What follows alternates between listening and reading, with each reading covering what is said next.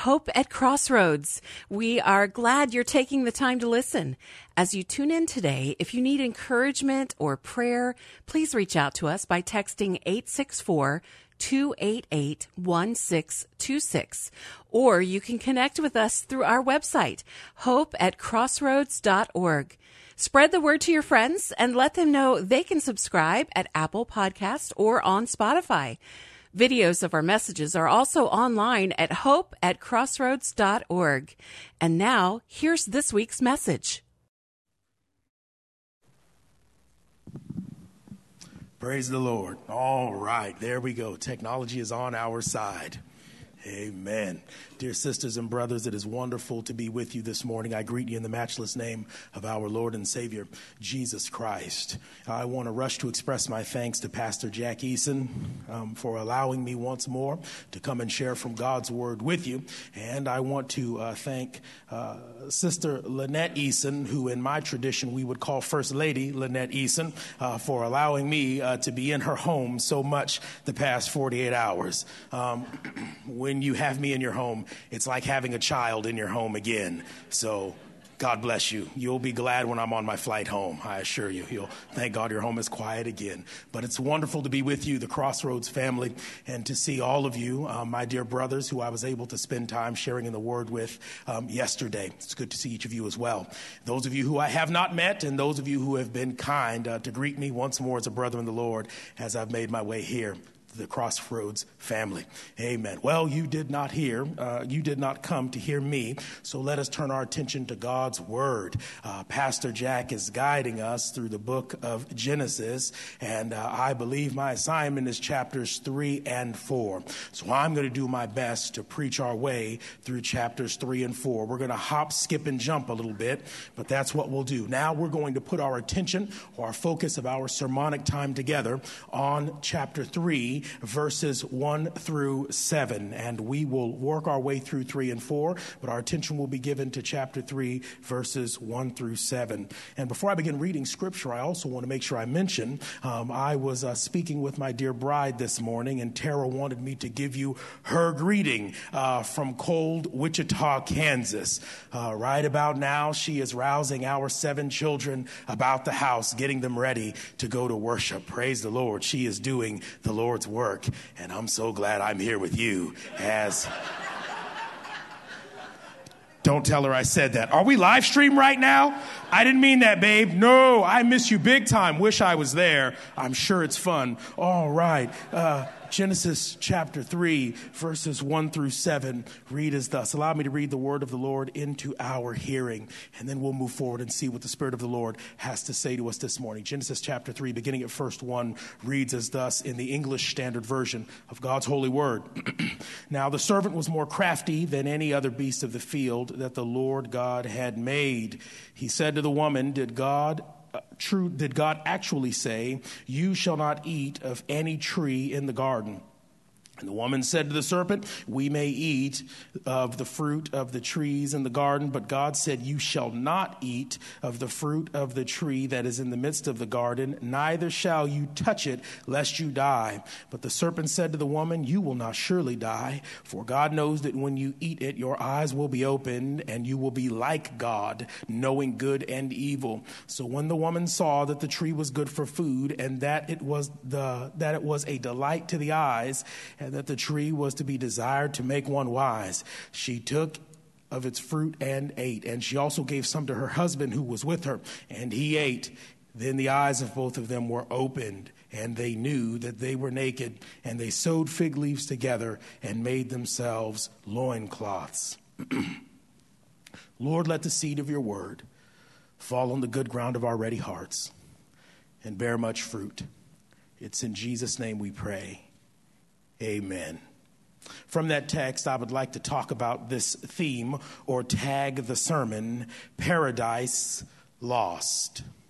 Paradise lost. Pastor Eason has faithfully walked us through Genesis chapters 1 and 2 the past couple of Sundays.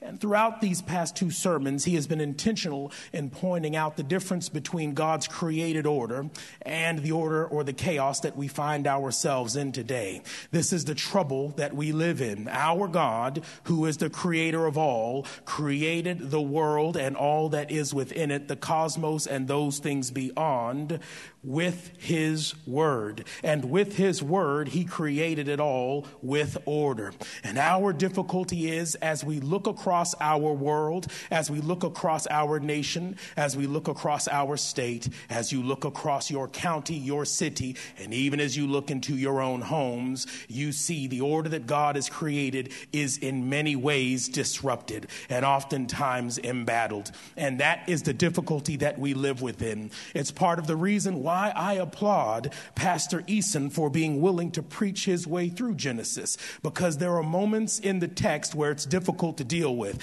And I'm going to tell you what's difficult about preaching. Everything in the Bible is not cotton candy fun and carnival rides. There are difficulties within Scripture that must be wrestled with. And you cannot grow in God if you are not willing to take the fullness of God's counsel. And that's the difficulty sometimes with preaching. Sometimes you have to get up and take a text that's just tough. And I love preaching about miracles. I love preaching about God's provision. I love preaching about how God's going to make it all better in your life. I love preaching about how God's going to give you uninterrupted health, wealth, prosperity, and an all-around good time. My God Almighty. It seems like every time I see a preacher on television, that's the word God gave them. My Lord. Sometimes I wonder why God keeps giving all these preachers the same word. I really wonder if it's more about fundraising, but that's for another sermon. I won't talk about that now. Anyhow, there are portions of Scripture that are tough, that are difficult, that make us wrestle, that make us think, and that are downright troubling. But here's the good news.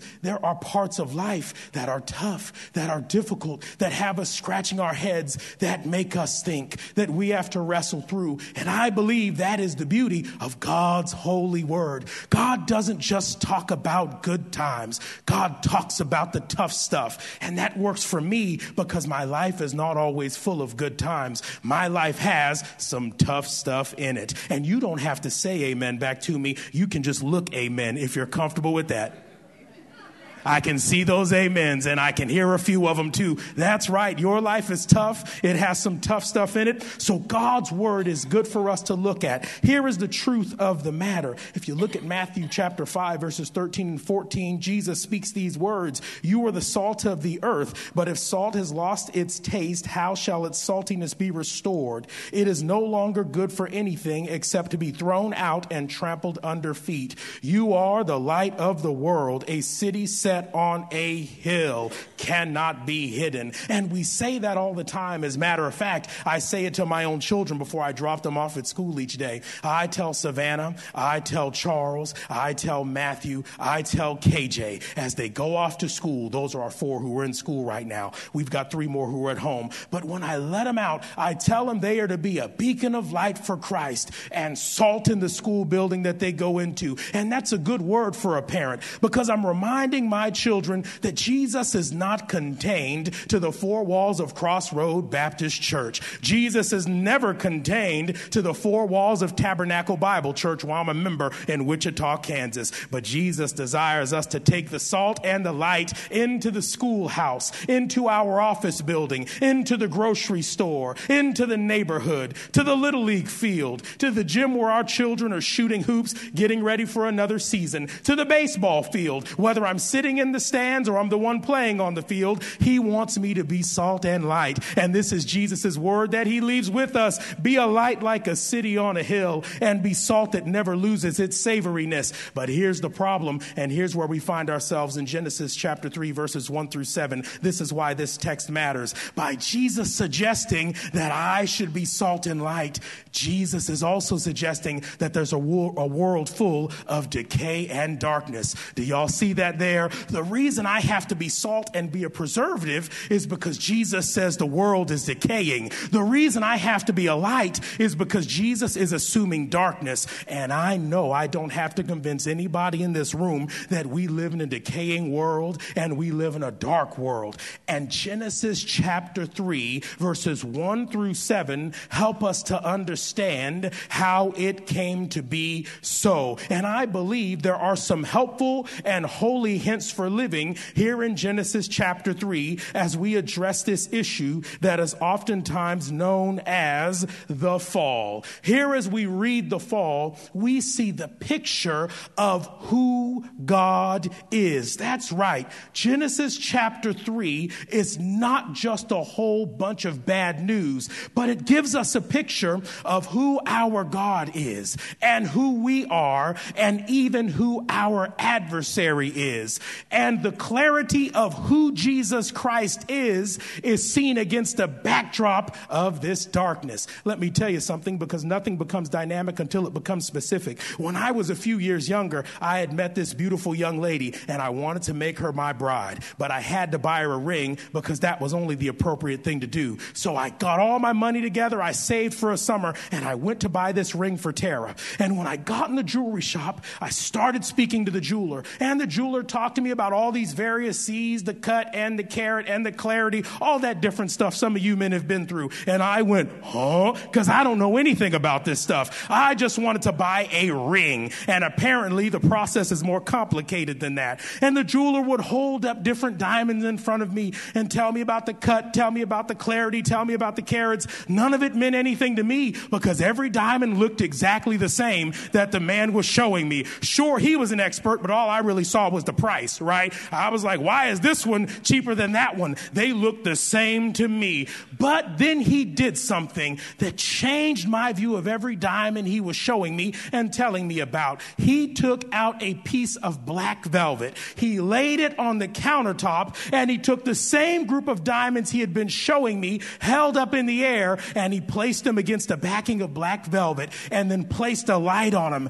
And somehow that dark backing of black velvet that the diamond was placed against illuminated every element of the diamond. And suddenly every diamond looked differently to me. And I am saying, even as we look at Genesis chapter 3 and we see the fall of man and we see all of these curses that were handed down and we see sin entering in the world, I want to suggest that even as you look at the darkness of this sheet of velvet, it is simply a position of illumination for God's greatness. So here it is in the text. God has created this paradise. God has placed man into it, and God has decided that man does not have a helper suitable for him. So there's good news right there in the text. God puts this man to sleep. God pulls a rib out of this man. God creates a woman. And as Pastor Eason has already told you, he said, whoa, man, my goodness gracious. That's a good word right there. The first piece of poetry happens not when a man is created, but when a woman is created. And I thank God for a woman. I got to tell you right here,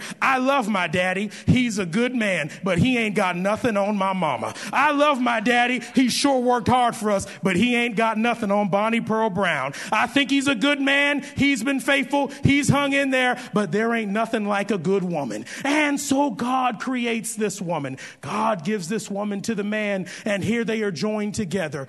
But the text shows us that there is this issue of sin that will soon creep in on this man and this woman as they are together in this space of paradise. Here it is in the text, and you can read it quite plainly. It says, now the serpent was more crafty than any other beast of the field that the Lord God has made. He said to the woman, Did God actually say, you shall not eat of any tree in the garden? And the woman said to the serpent, we may eat of the fruit of the trees in the garden, but God said, you shall not eat of the fruit of the tree that is in the midst of the garden, neither shall you touch it, lest you die. It's important to understand in Genesis chapter 2, verses 15 through 17, God is going to give restrictions as to what can be done while they're in the garden. It says in verse 15 of chapter 2, the Lord God took the man and put him in the Garden of Eden to work it and to keep it. And the Lord God commanded the man, saying,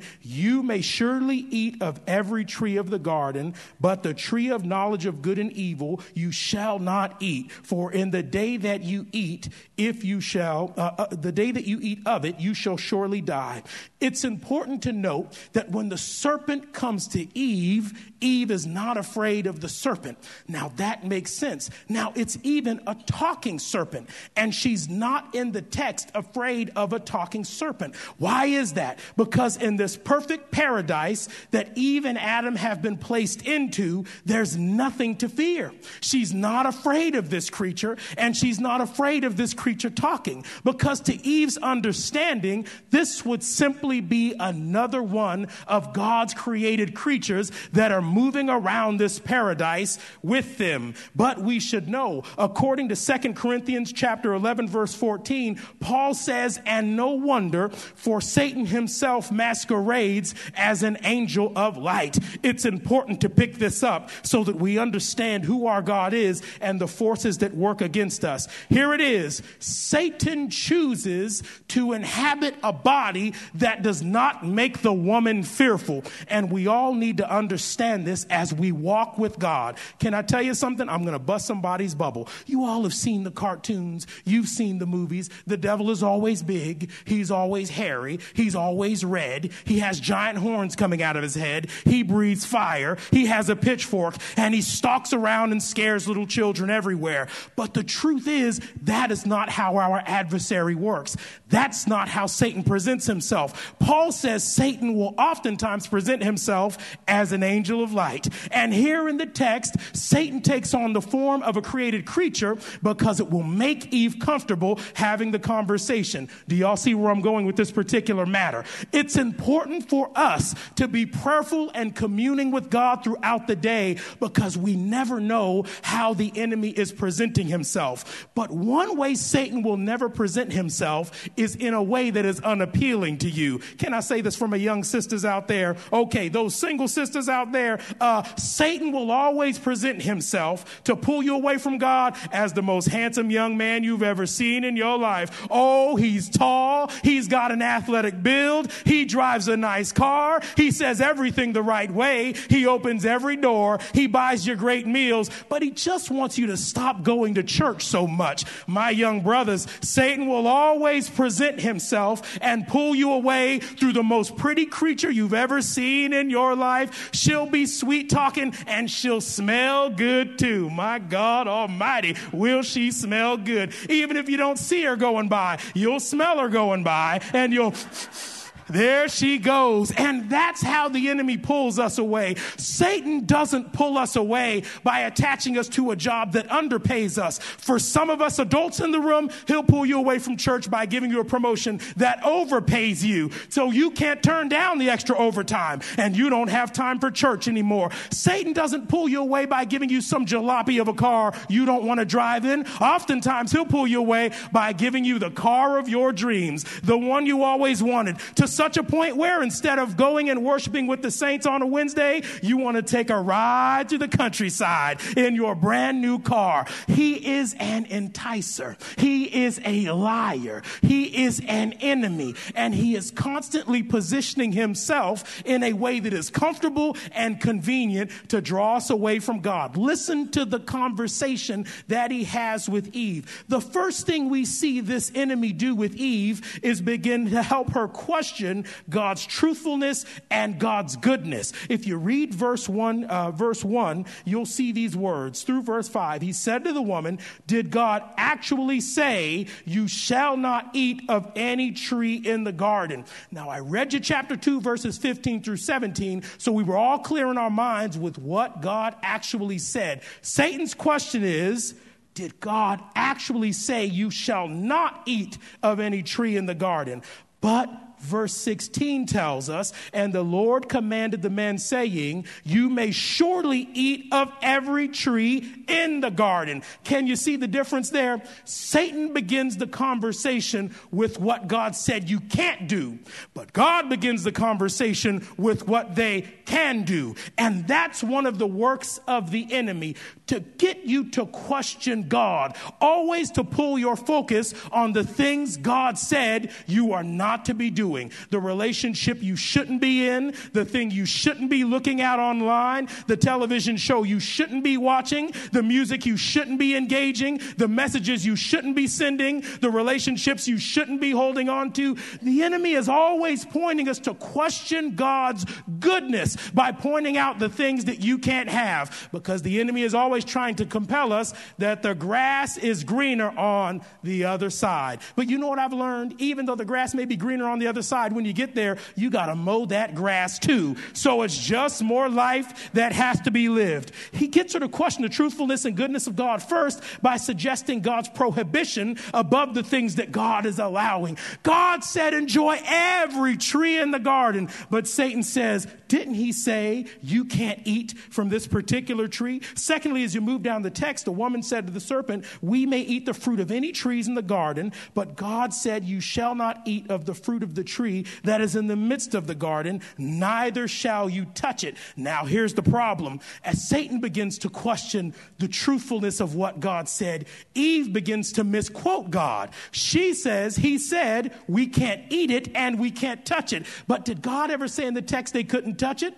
That's not there. God said you can't eat it. So you begin to see how Satan is drawing Eve into a dialogue that is helping her to question the truth of what God has stated. And it begins to mix up even Eve's knowledge of God's word. Can I say this to you? This is why we have to have our Bibles open each and every day. This is why my brother is right. Scripture is a piece of our survival gear, and we should have God's word tucked away with us wherever we go, because his word is truth. That's why God in his word says, thy word have I hidden in my heart, because as I hide the truth of God's word in my heart, when it's questioned, I will know the truth. Eve eventually begins to question this truth along with the serpent. Here's the final thing I want to point out in this conversation. She says, neither shall you touch it. But as you go further down, the serpent said to the woman, you will not surely die. For God knows that when you eat of it, your eyes will be opened and you will be like God. Now there is the questioning of God's goodness, God's intention. The enemy begins to suggest the only reason God does not want you eating of this tree is because God is withholding something from you. I hope you all hear me right now as I walk through this. Ultimately, what the enemy wants you to do is to question God's truth, and as you question his truth, begin to question the goodness of God. And somebody in this room needs to hear this. You may be going through difficulties in life, but don't you question the goodness of God. You may be going through the storms of life, but don't give up on the goodness of your God. You may be facing circumstances that you weren't prepared for, but don't give up on the goodness of God. Keep holding on to the goodness of God, because in us understanding God's goodness, we are filled with God's joy. And that's why God's word says, the joy of the Lord is my strength. Lord, I may be going through, but I know that you're good, so I have joy in you. Lord, I may be in difficulty, but I know that you're good, so I have joy in you. Lord, I may not know when the darkness that is covering my life is going to end, but I have joy in you, because I know that you are a good God, even in difficult times. But Satan's ultimate goal is not only to get her to question, his goal is also to get her to reject the truth of God's word. That's verse 6. Listen to it. So when the woman saw that the tree was good for food, and that it was a delight to the eyes, and that the tree was to be desired to make one wise, she took of its fruit and ate. And she also gave some to her husband who was with her and ate. And that was the enemy's end game. The enemy attempts to get you to question God's truth. Then he gets you to question God's goodness as you question his truth. But the enemy doesn't want you just questioning. He wants you to take a step and actively reject God's truth. This entire dialogue is all about one thing: getting Eve and Adam to a point of active disobedience and introducing chaos into their lives and into the world. And now we stand at the edge of this text. They've both eaten the fruit, and now sin begins invading the world. And that's the problem with sin. It's always easy to start, but sin will always take you further than you want to go, and sin will always keep you longer than you want it to stay. Sin always begins quietly behind some closed door as you consider something that you know is counter to God's will. And once you take hold of that, the enemy pulls you further and further and further and further until you look up. Can I tell you all something? Every alcoholic I have spent time counseling and praying and working with started with their first drink. Isn't that amazing? None of them started their journey towards alcoholism with their 8th drink. It's always that first drink.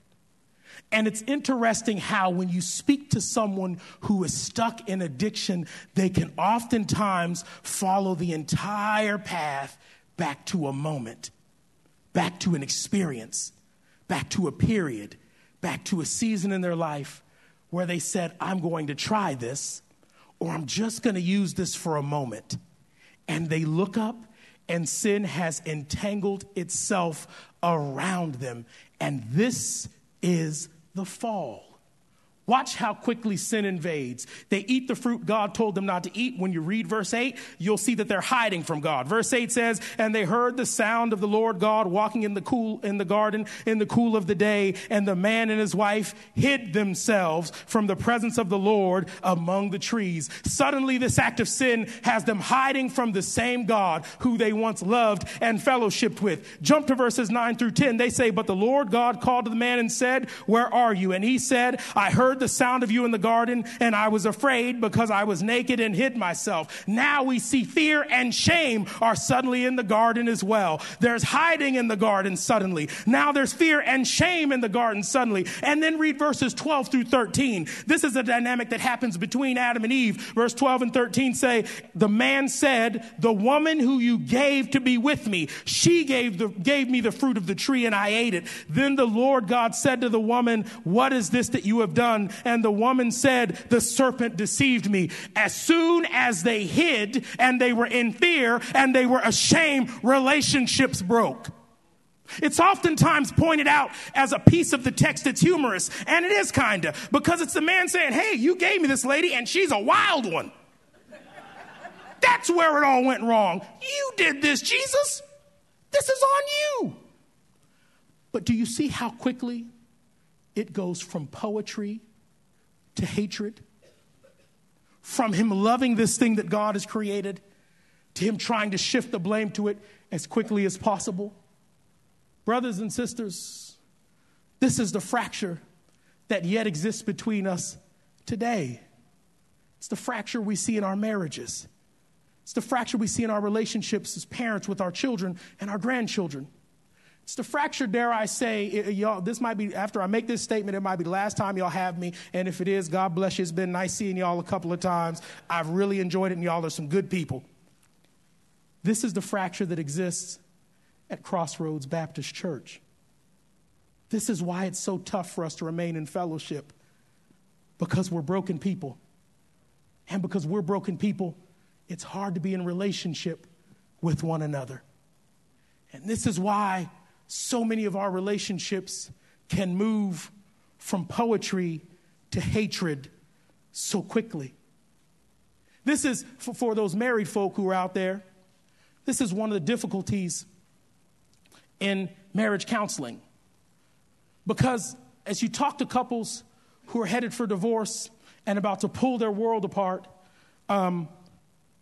you're sitting with a young man and you're asking him, something good must have been in her because you married her. Do y'all see what I'm getting at? And suddenly that young man can't see anything good in that woman. You're sitting with a young woman and you're saying, there must have been something. The two of you stood together before God and committed your lives to one another. And suddenly that young woman can't see anything redeeming in that man. It's fractured relationships, friends.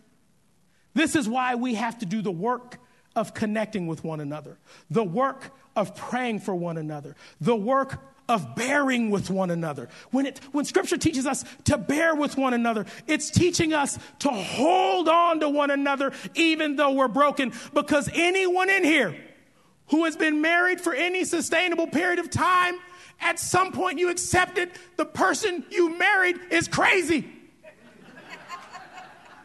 Can I get an amen? Yes, they are.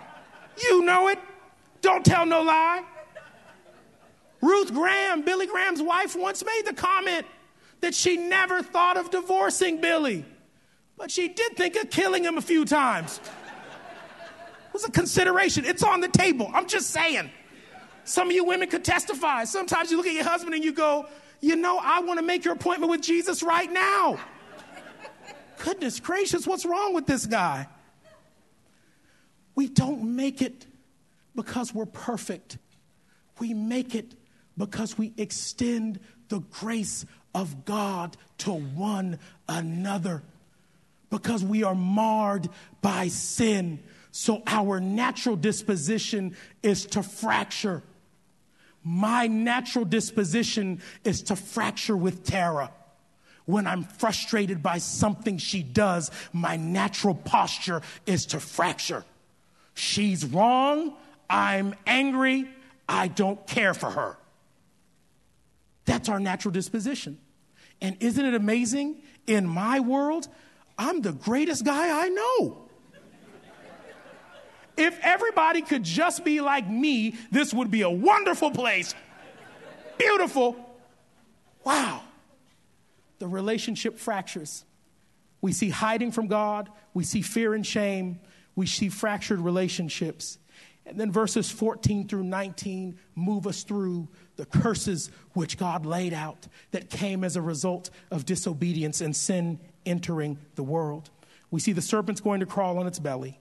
We see enmity between the serpent and the woman. We see the serpent, the woman, and the offspring of the woman. We see childbearing pain. We see thorns and thistles come up from the ground. We see difficulty in work. As Pastor Eason has so aptly proclaimed, it's not that work came with the curse because God had already assigned Adam to tend the garden. God anticipated us to be workers.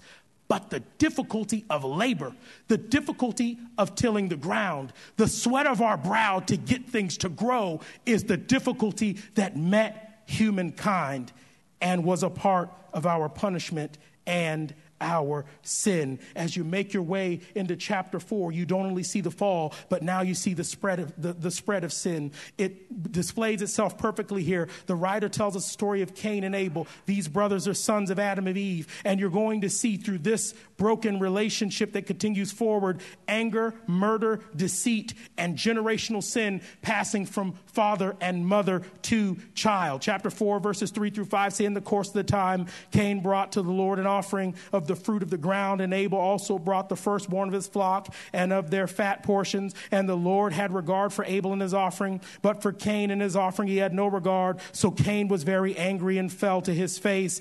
It's Cain's anger and Cain's jealousy with his brother that the Lord had accepted Abel's offering because the Lord could see the positioning of Abel's heart, but the Lord had rejected Cain's offering because the Lord could see the positioning of Cain's heart. Here's what's interesting. Cain does not decide to correct his own heart. Rather, Cain decides to lash out at his brother. Once again, we see the brokenness in relationships. He murders his own brothers. And in verses 9 and 10, the Lord said to Cain, "Where is Abel your brother?" And Cain responds, "I do not know. Am I my brother's keeper?" And the Lord said, "What have you done? The voice of your brother's blood is crying to me from the ground." Here is the deception. God says, "What has happened to your brother?" And Cain's immediate response is, "I have no idea.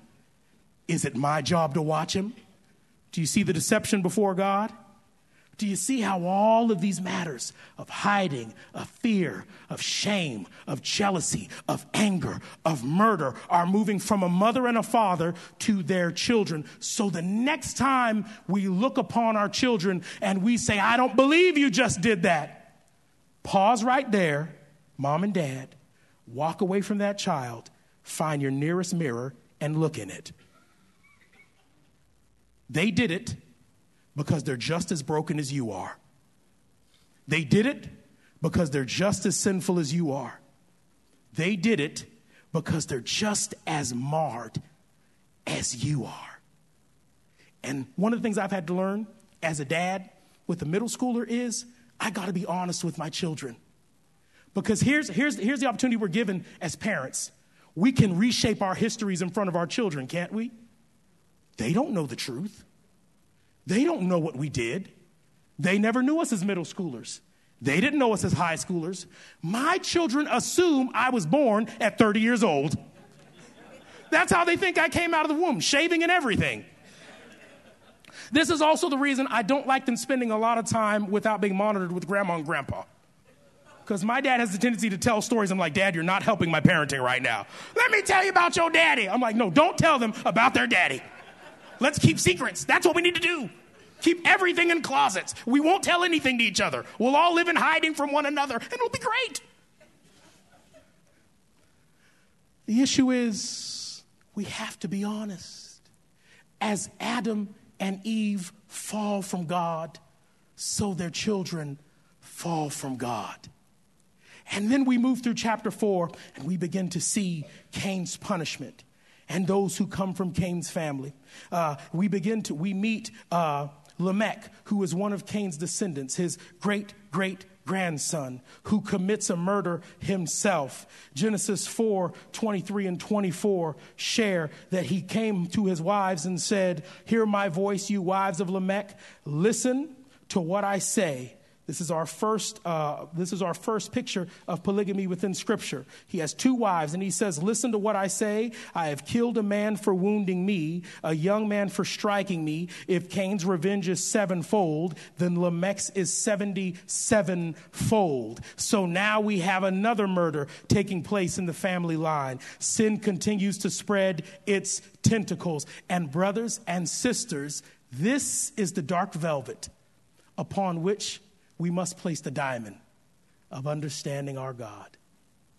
Because you have a fall, then in chapter 4, you have the spread of sin from generation to generation, which still impacts us today. But also, if you read chapters 3 and 4 very carefully, and here's where I end my sermon, you find rays of hope, oddly tucked away in the text. Chapter 3, verse 15, in the midst of God passing out curses for them having sinned, in verse 15 of chapter 3, he says, "I will put enmity between you and the woman, and between your offspring and her offspring. He shall bruise your head, and you shall bruise his heel." He tells the serpent, the woman is going to give birth to a child, and you will bruise the heel of that child, but that child will crush your head. This is the first messianic foretelling of Scripture. God is already in the midst of the curses telling mankind, I've got a plan in mind for how I'm going to redeem everything that just took place in this garden. And here's the good news. Then you find out at the end of chapter 4, after Cain has killed killed Abel, and he's been banished from the presence of God. When you make your way through all of Cain's descendants, and when you meet Lamech, who is a murderer himself, the great-great-grandson of Cain, chapter 4 ends with this declaration, and Adam knew his wife again, and she bore a son and called his name Seth, for God has appointed me another offspring instead of Abel, for Cain killed him.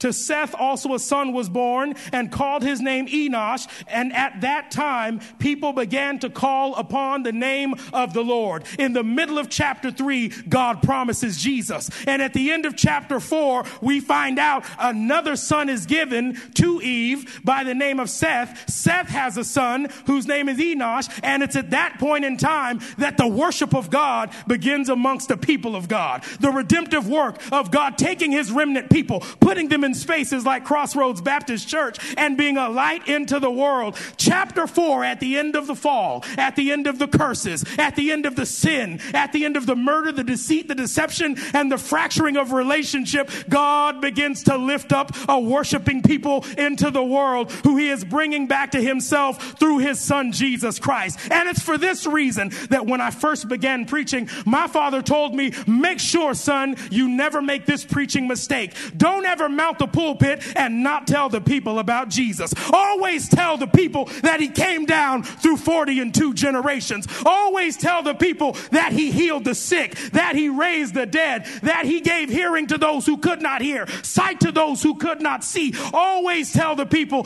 that he was falsely accused. Always tell the people that he was beaten beyond recognition, but never said what the old saints at my church would say, a mumbling word. Always tell the people that he took an old rugged cross upon his back, that he walked down the Via Dolorosa and up Golgotha's hill. Always tell the people that they hung him high. Always tell the people that they stretched him wide. Always tell the people that they put nails in his hand and rivets in his feet. Always tell the people that a crown of thorn was in his head. Always tell the people that they pierced him in his side until blood and water flowed separately. Always tell the people that he was buried in a borrowed tomb. Always tell the people he stayed there all night Friday night. Always tell the people he stayed there all day Saturday. Always tell the people he stayed there all night Saturday night. And always tell the people that early, bright early, one Sunday morning, he got up with all power in his hands, conquering death, hell, and the grave, because out of the fall of paradise, God brings us back into paradise. And that's why, even though sin is crouched at your door, you can keep on believing and keep on hoping, because he has finished the work on the cross. That's why, even if your child is struggling with sin, you can keep on believing and keep on hoping, because he's already conquered sin. That's why, even if your marriage is in turmoil, God fixes marriages. God restores health. God brings us back to ourselves. And that is why, even if a loved one has transitioned on to glory, you don't have to mourn as those who have no hope, because our end here is only the beginning over there, because God has redeemed us from the curse. That is the good news. Even when we see the fall from paradise, God is actively opening the door to paradise again. And that is the gospel of Jesus Christ. And that is the light that we carry in this darkened world. And that is the salt that we sprinkle in this decaying world. That even though we have fallen from paradise, we have a God who is so loving, who is so committed, and who cares so deeply for us, that he has already worked out the problem. And he invites us into relationship with him. And it's not simply a message of some great by and by. Same God, same Savior, who died on an old rugged cross and shed his blood, who conquered death, hell, and the grave, desires to walk this journey with each and every one of us today. We get some storms in Kansas, and they can get mighty rough. And our boys are still fairly young. And whenever we have a big storm blowing in that's going to have a lot of wind and a lot of rain, our boys do the same thing. They have this shuffle they do right before bedtime. They come downstairs to our room, they peek their heads through the door, and they begin making requests. And these are the requests that our 5 boys make. Can I sleep in Charles's bed? Can I sleep in KJ's bed? Me and Matthew are going to sleep together. Oh yeah, AC is going to sleep with us too. All the beds they have upstairs, and all 5 of them end up in one bed. This is the reason why.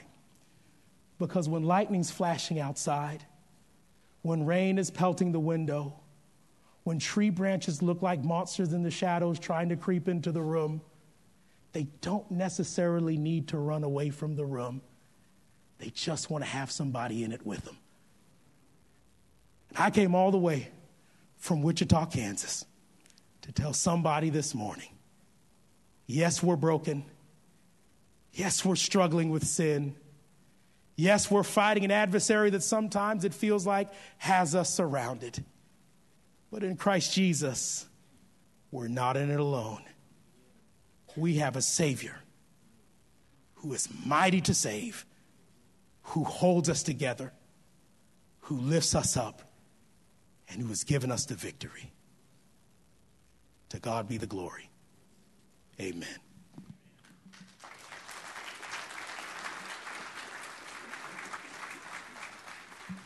Amen. Would you stand and pray with me? I don't know how the Lord has spoken to you today. Maybe you are here and you do not know the end of the story that Neelan shared, that there is a way out of sin, and it is accepting the free gift and the grace of Jesus. If that's you today, in just a minute, we're going to have a hymn of invitation. We're going to sing a song inviting you to respond to what God, through the Holy Spirit, has spoken to your heart. And if that's you today and you need Jesus, I'll be here. I'm going to ask my friend Heath to come and join me. Maybe God's spoken to you in some other way this morning through His Word. I'm sure that He has. And if you need to respond this morning, we'll be down here at the front, or of course you can respond there in your seat. But I just encourage you to do what the Lord leads you to do. Father, I pray that you would have your way during this invitation. Lord, thank you for the reminder that we live in a fallen world. For some of us, that is a heavy thing, and the even greater reminder that you have overcome the world in which we live, and through the power of your Holy Spirit, you empower us to be those diamonds on that piece of velvet. So maybe you've spoken to us today about ways we need to do that. Whatever you have spoken to us, Lord, I pray that we would respond accordingly in Jesus' name. Amen. Amen. Let's sing together.